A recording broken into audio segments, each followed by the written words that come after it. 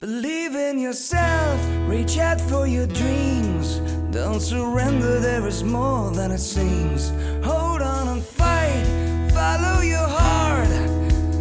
This is your way, life is what you make of it. Hi, this is Dr. Joe Luciani, along with my daughter and co-host, Lauren Simonian, welcoming you to another session of self-coaching, where real-life emotional struggle, whether it's depression, anxiety, relationship conflict, losing weight, or simply handling life's challenges are all addressed, teaching you to become your own best coach. Hello, Lauren. How are you on this snowy day? I'm good. Dreaming of some sunny spring days ahead.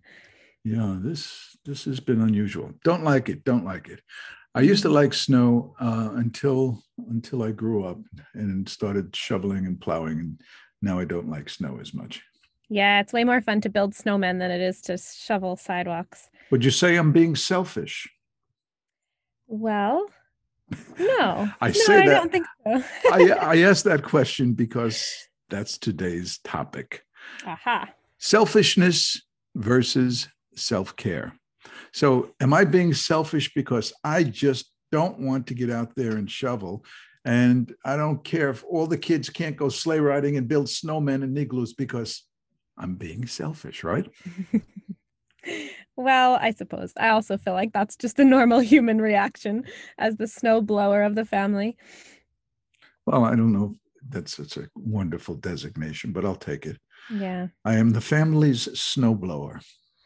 Among other things. I've been called other things, is right. Yeah, you've been called worse.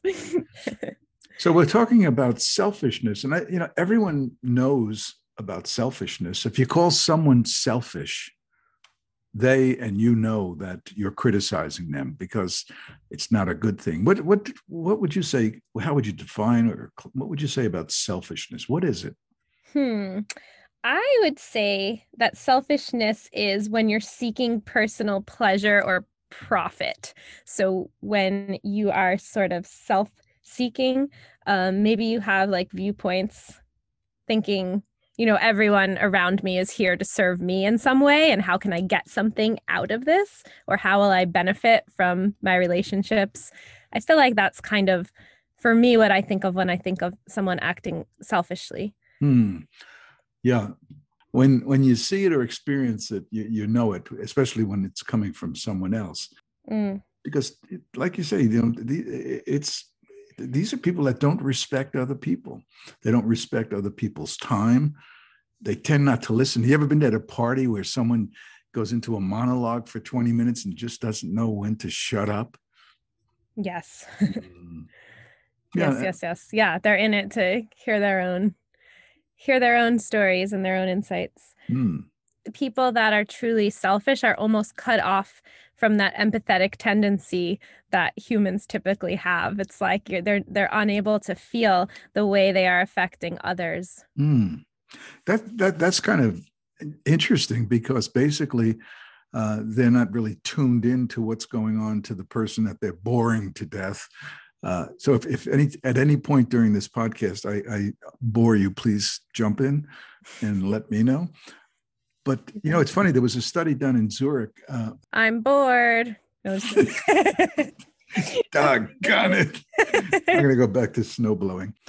But there was a study done in Zurich about people that bore us to death.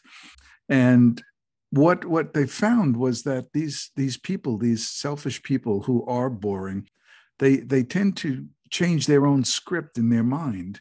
And they tend to not see themselves the way we see them.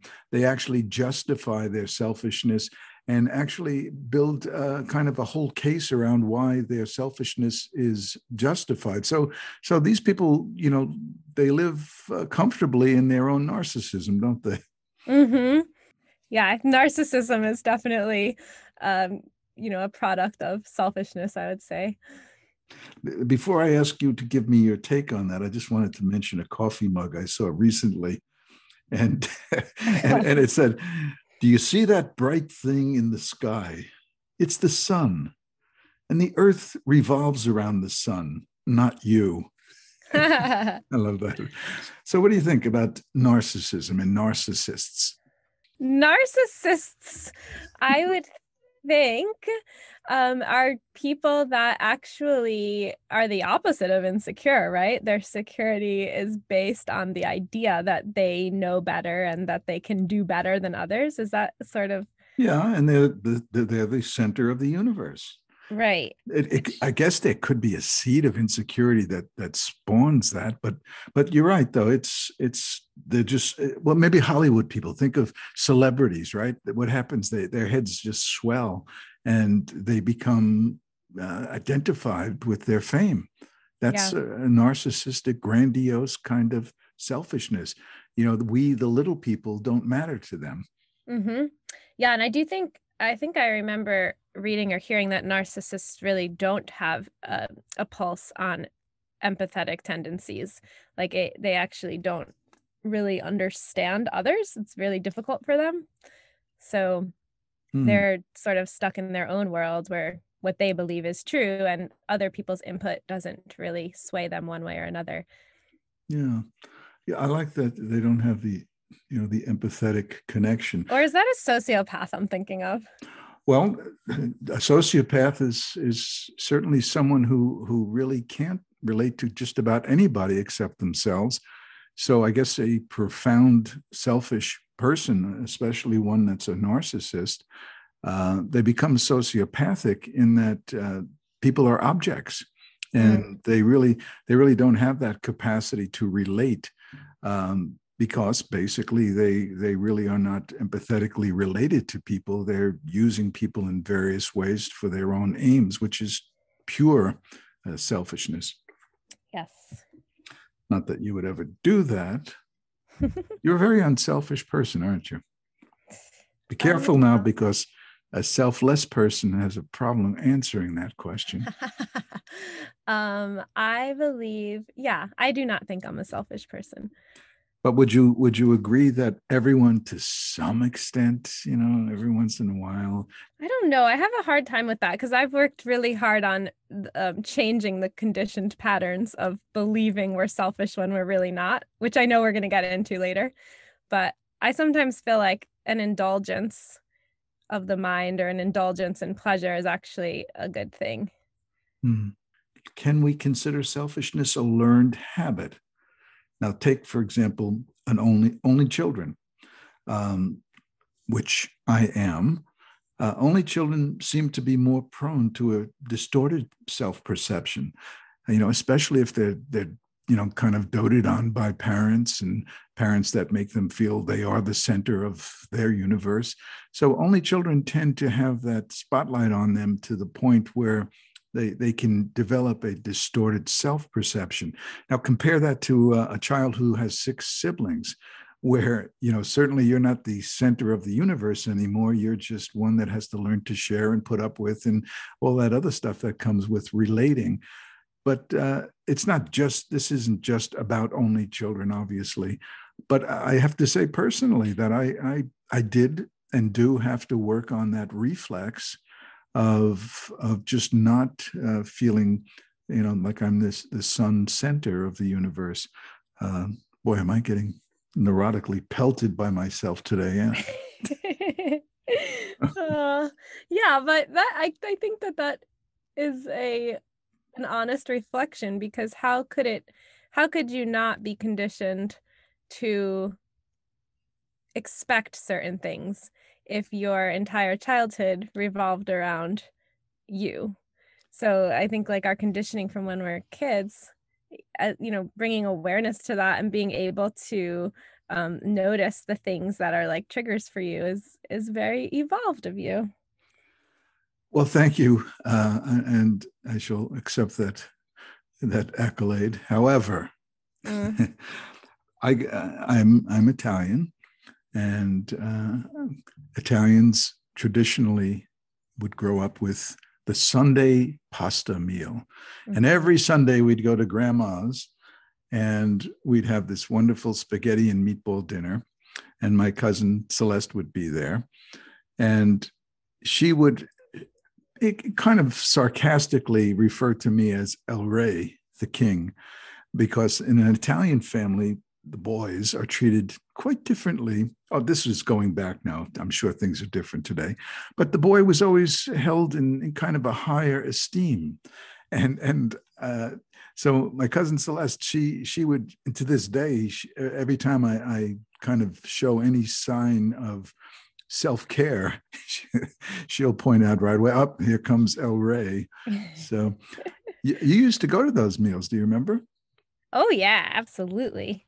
Loved pasta Sunday. Whatever happened to pasta Sunday? We got to bring that back.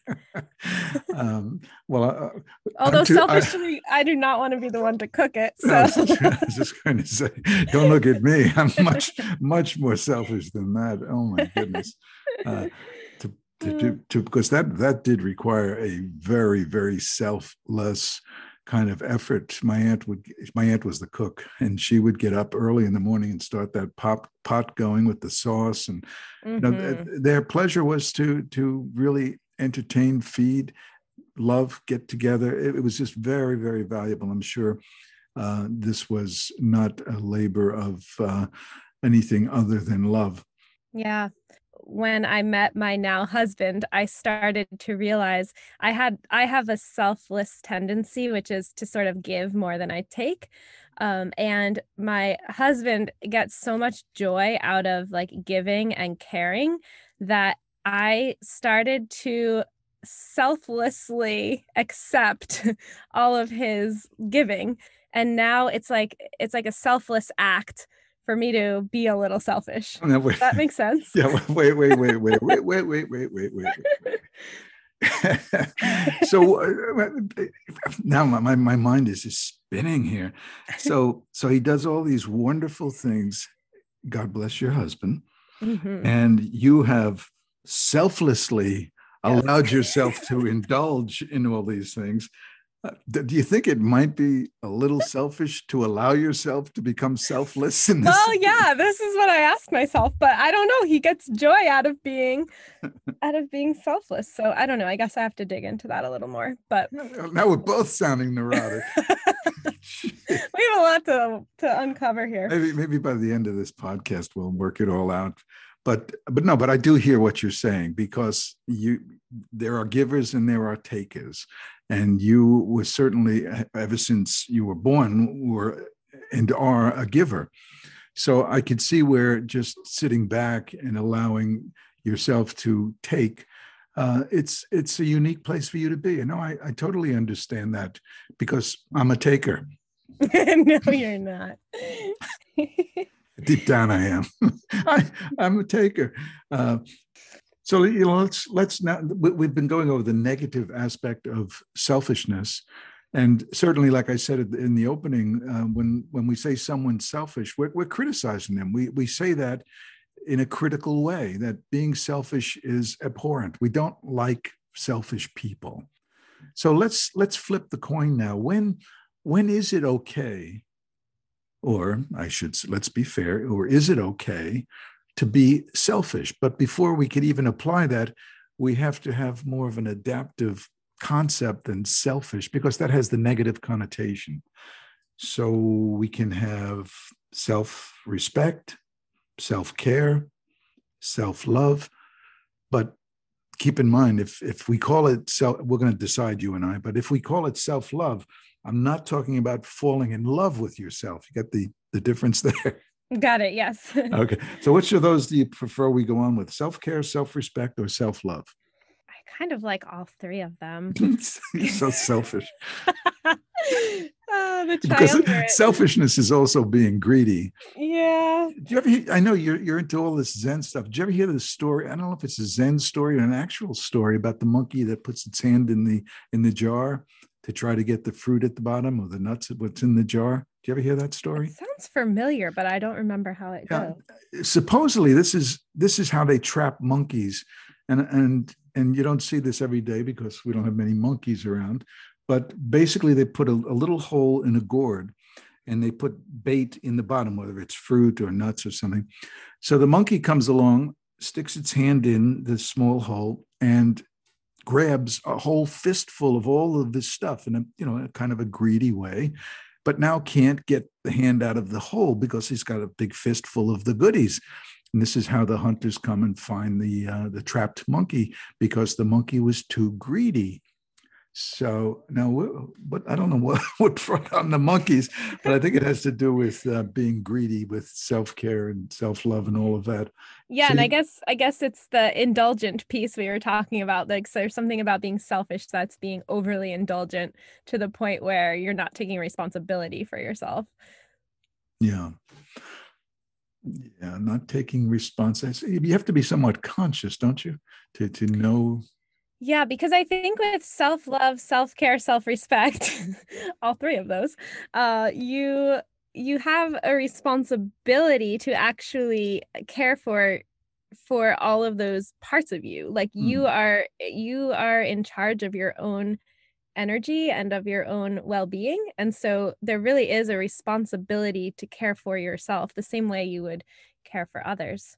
Yeah, that's like what Shakespeare said, to thine own self be true. We need to take care of ourselves. I mean, doesn't love emanate from someone who is able to self-love? I mean, I've always heard that. Do you subscribe to that if you can't love yourself, it's hard or impossible to truly love someone else? Yeah, absolutely. I think that knowing true love and true joy is really the only way that you're actually able to give it to others. Yeah. And I'm thinking of Oscar Wilde. He had a quote, something like, I'm going to probably mess it up, but he said a red rose is not selfish because it wants to be a red rose. It's only selfish if it wants all the other flowers in the garden to be both red and roses. So if you're a red rose, you really need to embrace your redness, don't you? And your roseness.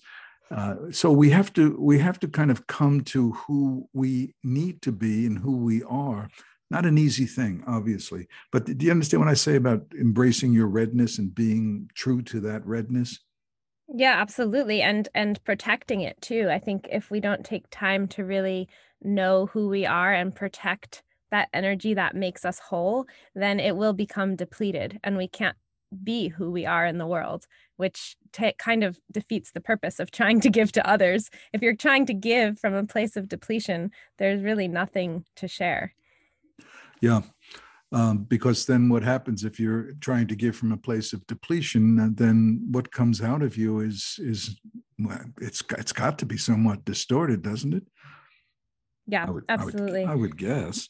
Yeah. And it's interesting because this idea of giving from the overflow of your cup. So you fill your cup up with self-care and it overflows so that you can give to others. I have actually really practiced that metaphor the last couple of years and kind of experimented with it a little bit.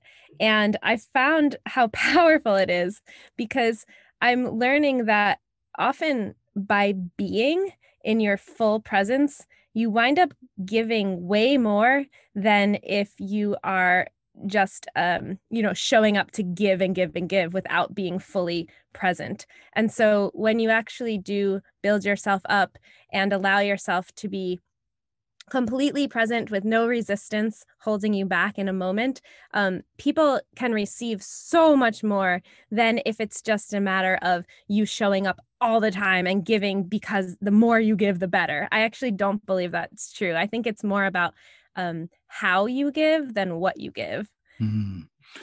Yeah. Now, are you saying that you first need to fill up your cup and then let it overflow beyond that to others?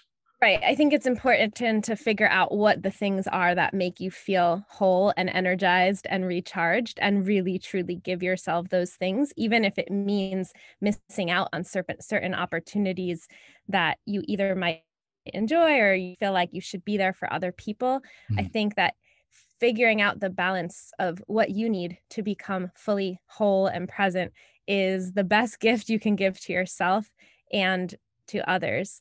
And I know, like, one little experiment that I've done, sort of a social experiment as a teacher, is I used to, my first couple of years of teaching, I used to put in endless hours just planning lessons. I'd be up all night and, just trying to show up with a little overtired, a little bit stressed, and just trying my best to show my best work and my best effort and trying to get responses from the kids. And it worked okay.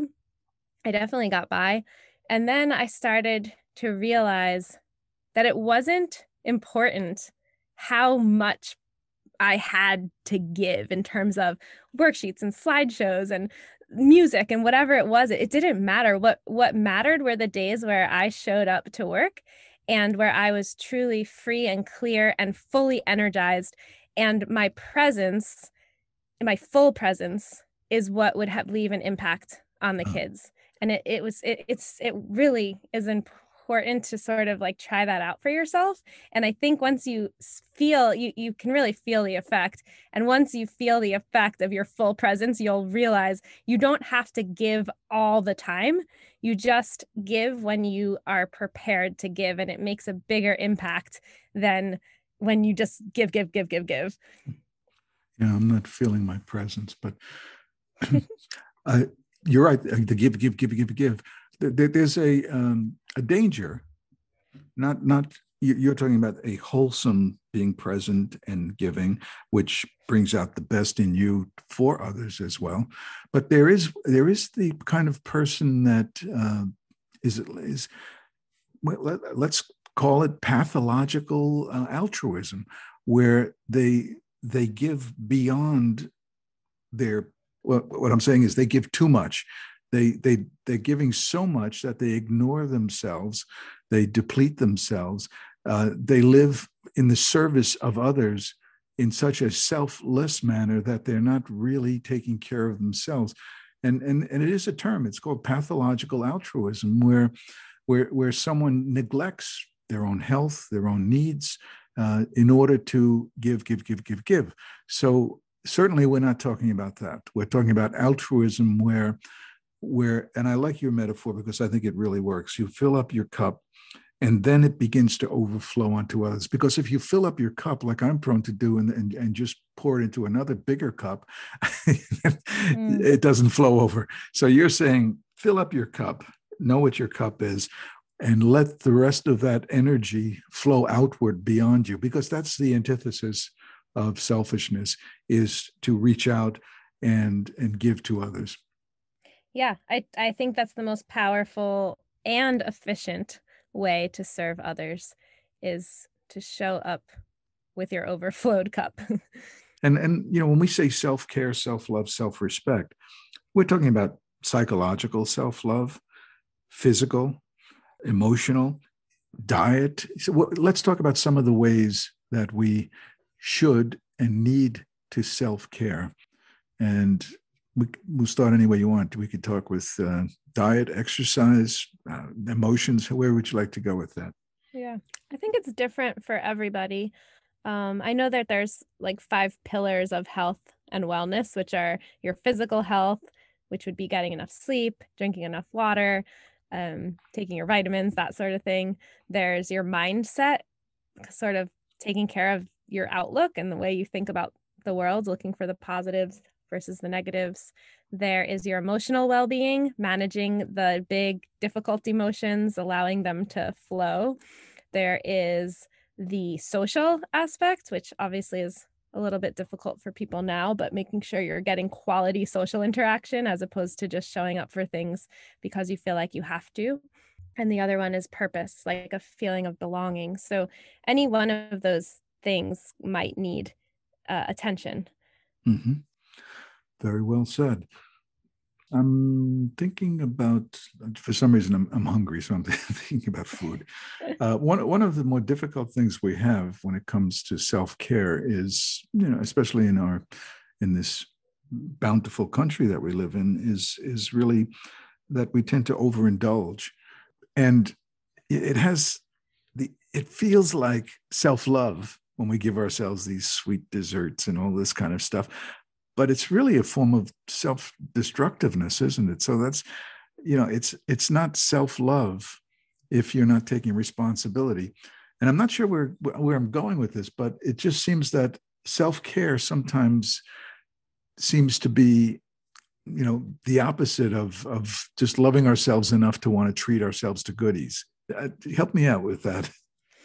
Yeah, I think true self-love has a bit of discipline in it as well. It's not all indulgent. That's it. It's sort of like knowing, Yep. It's almost like raising a child within yourself, knowing what the limits are and holding the boundaries for yourself is a form of love, just like it is for a small child who, can't hold those boundaries for themselves. So you actually have to define that within yourself and be your own caretaker is really what self-love is. It's an unconditional, non-judgmental way of giving yourself what you truly need, not what you want, but what you really need to refill and recharge.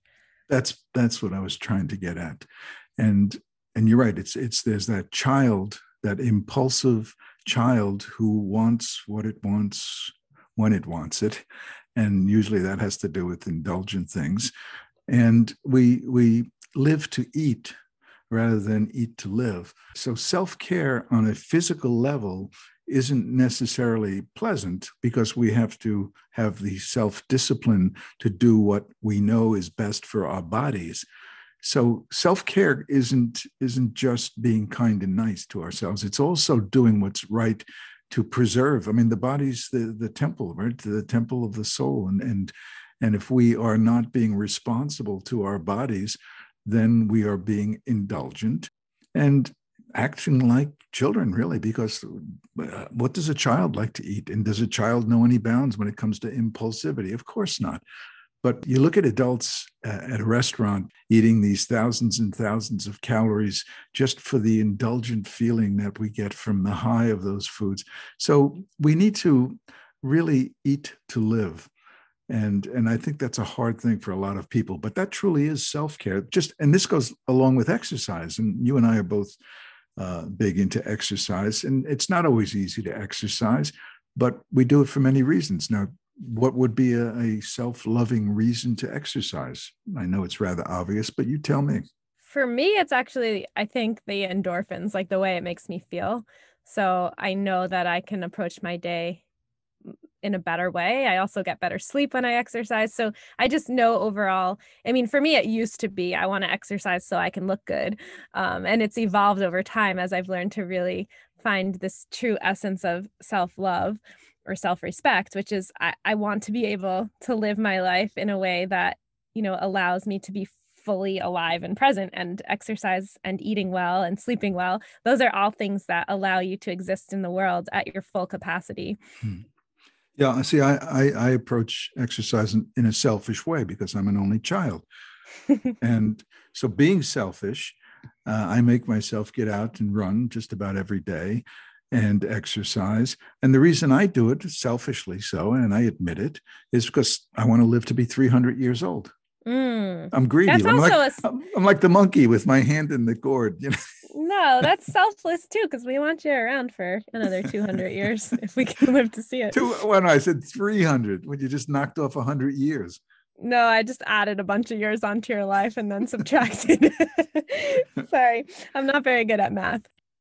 I'm thinking of an example of somebody who's overworked, let's say, and has been at work for so many hours and they're exhausted and depleted. And then their, friends from work are going out for happy hour on that Friday. It might feel like the right thing to do is to go out and have some fun, but you have to also sort of balance that with what is it that you really need. And maybe it is social interaction and having some fun after a long week of work, but it also might be just going home and resting and recharging. So I think we often have to ask ourselves those questions, like, what is it that I really need? Yeah. Because our impulses will kind of sometimes overshadow that. And then we get pulled in different directions. And I think that taking a moment to check in with yourself and asking, what is the thing right now that's going to serve me? Yeah, that's excellent advice. It really is, to just, to really just take a step back and reflect on that. What serves me, what hurts me, because you're right. Impulses do tend to lead the way quite often, but the more responsible, and let's use the word in quotes, the more mature adult tends to reflect and ask that question, or at least should begin to ask that question. So I think that's an excellent piece of advice, to really check our impulses against really what serves us and what hurts us. Very good. Yeah. So let's go to the other aspect, which is we have the physical, taking care of our bodies, and that includes the exercise and the eating and the self-discipline and all of that. But let's talk a little bit about the emotional self-care. What are different ways? And I know, knowing you, will at some point we'll get into being present, but what are the ways that we can protect ourselves, care about ourselves emotionally, and demonstrate that in a more disciplined way?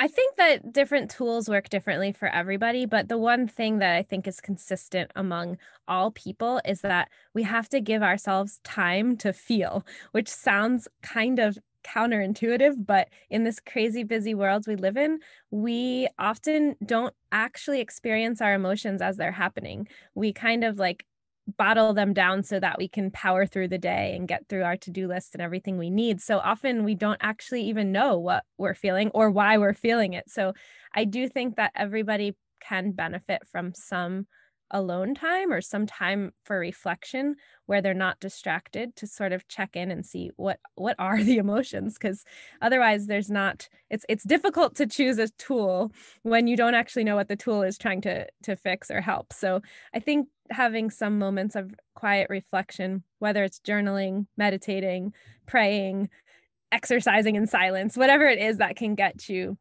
in touch with what's really happening, is an act of self-care. Giving yourself that time just for reflection is really powerful. Yeah. You're absolutely right. Giving yourself time. We live in a doing society, a multitasking, do, accomplish, go here, do that. We're just keeping pace with a culture that seems to be, almost like a carrot that we could never really catch up to. And we need to slow down time. It's, time itself, of course, it's just a concept. But I always tell people, and I know patients have a hard time with this, when I say, you really have to learn to waste time. And people look at me, what do you mean waste time? We're so just driven by doing and succeeding. How do you waste time? Well, the thing is that you really can't waste time, because if you sit down and watch the clouds, are you really wasting time, or are you relaxing? Or are you just stepping out of the to-do world and entering another world of leisure and relaxation? See, so we tend to use that word kind of casually. I don't want to waste time, as if sitting down and reading a book or watching a TV show or watching the clouds, as if that's going against, what we should be doing. Right. So, but sorry to interject. I would say the only way that you can truly waste time is to be doing something like reading a book or just sitting on a park bench while your mind is simultaneously thinking that you shouldn't be doing it. So if you're trying to relax and you're not allowing yourself to be present with that relaxation, and you're feeling like, well, I really should be doing something for work, or I should be working out, then you truly are wasting those moments. Lauren, you're so brilliant. Oh, thanks, Dad. Gee whiz. that you know what?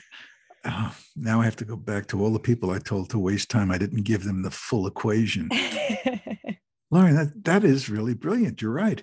So there is a case for wasting time, and I totally agree. I never thought. I can't believe it's if I'm watching the clouds, and I'm saying, but I should be doing those darn bills. Then I'm neither watching the clouds nor doing the bills. I'm in this waste vice, and it's a vice that's pressing on me. So I'm just very, very impressed, Lauren, I tell you. Or maybe I'm being selfish now, and I'm impressed because I'm thinking now, how did I teach her to be so brilliant? I must have been this wonderful narcissistic parent that just. Well, you are a wonderful non-narcissistic parent. Speaking of parents, though, I was thinking as you were talking earlier that one I'm not a parent myself, but a lot of my friends have recently become mothers. And I notice that they've shared a lot about how it's really difficult to maintain their identity and their self-care while also caring for a child. And I think that it's an interesting paradigm because we're sort of taught that in order to be a good parent, or I could think it would work also at being a good partner, being a good friend, whatever it is, we're taught that we have to give everything of ourselves for the other person. And it's kind of this like cultural norm that if you're a mother, then you have to make sure that you're doing all of the things to care for your child before you care for yourself, which of course you never get to care for yourself in that case because the child needs constant care. And so I think that one thing people need to remember is that by taking time to self-care and to actually take moments away from that guilt of needing to always give, by giving to yourself and taking time to truly care for who you are, it's actually an incredible gift to give to your children or to whoever else might be in your life. It's a gift of modeling how self-care is important. It actually teaches that next generation that, hey, this is a skill that I need and that one day you will need. And so I think that it's important for people to remove the guilt for needing time for self. Let me ask you a question. You talk about parents, and this, and I'm not trying to contradict you, and I don't think this is a contradiction. But you talked earlier about filling up your glass, and then once it overflows, you are now in a place to offer your best to the world. A parent with a child, oftentimes, isn't it the case that the parent really has to give more of themselves before that glass gets filled up? That parents sometimes will do without, will face depletion and do it all in order to protect that child. So there are exceptions to functioning in a depleted, where that cup isn't filled up, where we do it for the right reasons for that child. Do you kind of see? I see what you're saying, yes, but I don't completely agree. I think that there are times where you have to give more than you can replenish, but I think from a day-to-day sort of perspective, I think as a goal, I think that even people that are stretched thin for time and are considered the primary caretaker, I still think that it is incredibly important for those people to find even small moments of self-care, even if it's just a few moments a day where you're breathing deeply and you're stretching and you're drinking water and eating healthy food and finding like a moment or two to do something that just feels good. Like I think that even if it's more limited than a single person that has tons of time, would maybe engage in something more, time consuming. I still think that those things are beyond important. You mentioned earlier about your husband who does all these wonderful things for you, and you tend to do nothing but fill your mug. Is that? That is not accurate. Oh, I'm just wondering. But no, you are a giver at heart, and learning to give and take, I think, is a good balance for all of us. I think we do need to be cognizant, it's a nice word, of self-love, self-care, self-respect, all that kind of stuff. But let me ask you a question. When does the self-love, self-care, self-respect cross over? Is there a line where you go from taking care of yourself into narcissism or narcissistic behavior? Yeah, I mean, I guess in some ways it would be if you're exclusively focused on yourself and not others. So I think that when you engage in self-care for the purpose of becoming the best version of yourself to present to the world, that is actually an altruistic undertaking. So you are taking time, you're taking pleasure, you're taking whatever it is that you need to fill yourself up to the point where you can overflow and then share with the world and sort of create that energetic peace with others. That I think is the perfect way to engage in care. But if you are, kind of negating that point and you're exclusively focused on the indulgence piece for self, mind, like that, I think that probably is where it differs. Well, let me just ask this then. So my feeling about going out and shoveling the snow, and when I say the hell with every child that wants to build a snowman, and every sled that wants to go down a hill, and all of that, that's not narcissistic, is it? When I just say, I don't want anyone, as far as I'm concerned, all this snow should melt today. Am I being a narcissist? No. I think it's kind of narcissistic to say that. But I mean, I don't know. It's just, I mean, I can't imagine if your granddaughter or grandson told you that they wanted to play in the snow, you wouldn't say. I would recount that. I would bring back the snow. Yeah. It's just not in your experience right now. So I think that's totally fine.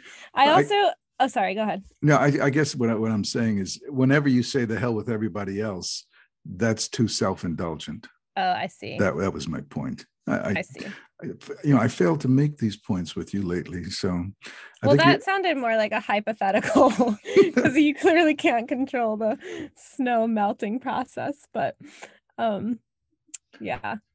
So, Lauren, do you know what time it is? Oh, again we're doing that? Oh boy. Oh no. I know what time it is. It's the self-coaching pep talk of the day. Woohoo! And today's pep talk is self-care. Lauren, the Dalai Lama once said, did you know the Dalai Lama and I are close, we're tight? And he once told me, man sacrifices his health in order to make money. And then he sacrifices money to recuperate his health. So today, treat yourself like you matter. Make the time to exercise. Prepare good, healthy meals. Connect with friends and family and do something fun. Relax. Come on, get your priorities straight today and avoid playing catch up tomorrow. What do you think of that, Lauren? I love it. Okay. That's really good. You're being very unselfish. Did you have any closing words, my favorite daughter? And she is my favorite daughter. I won the title. I do actually have a closing word, which is, I think that one way we can truly give of ourselves in the world is to give by being, not necessarily by doing. And in order to be who you are fully, you need time to self-care, self-love, and do all of the things that make you feel sustained and full. So that's what I would say. So I heard a story yesterday on a podcast by Pema Chodron, who is a Buddhist monk, and she told a story of people that were escaping from danger in the ocean on little boats. So there were multiple little boats and people were frantic because they were being chased by others and they needed to get to safety. And she explained how if there was just one person on one of the small boats that was able to remain calm amongst the chaos, it actually changed the vibration of all the other people around that person. And so her message was, if you can find it within yourself to locate your own inner calm, your own inner peace, which you do by restoring and rejuvenating, you can actually enter the world in a way that will have a massive impact on everyone you meet. So simply by allowing yourself to self-care without guilt and judgment, it will actually bring more good to you and to others than you could ever imagine. So that really is my closing message. All righty. So I want everyone to visit our self-coaching website. It's selfcoaching.net, where you can learn more about our self-coaching philosophy and check out my #1 best-selling books. So until next time, remember that being victimized by emotional struggle is not an option. By definition, victims are powerless, and you are not powerless. And remember, everything is hard until you make it simple. So join Lauren and me, and let's make it Reach out simple for your together. dreams. Don't surrender, there is more than it seems. Hold on and fight, follow your heart.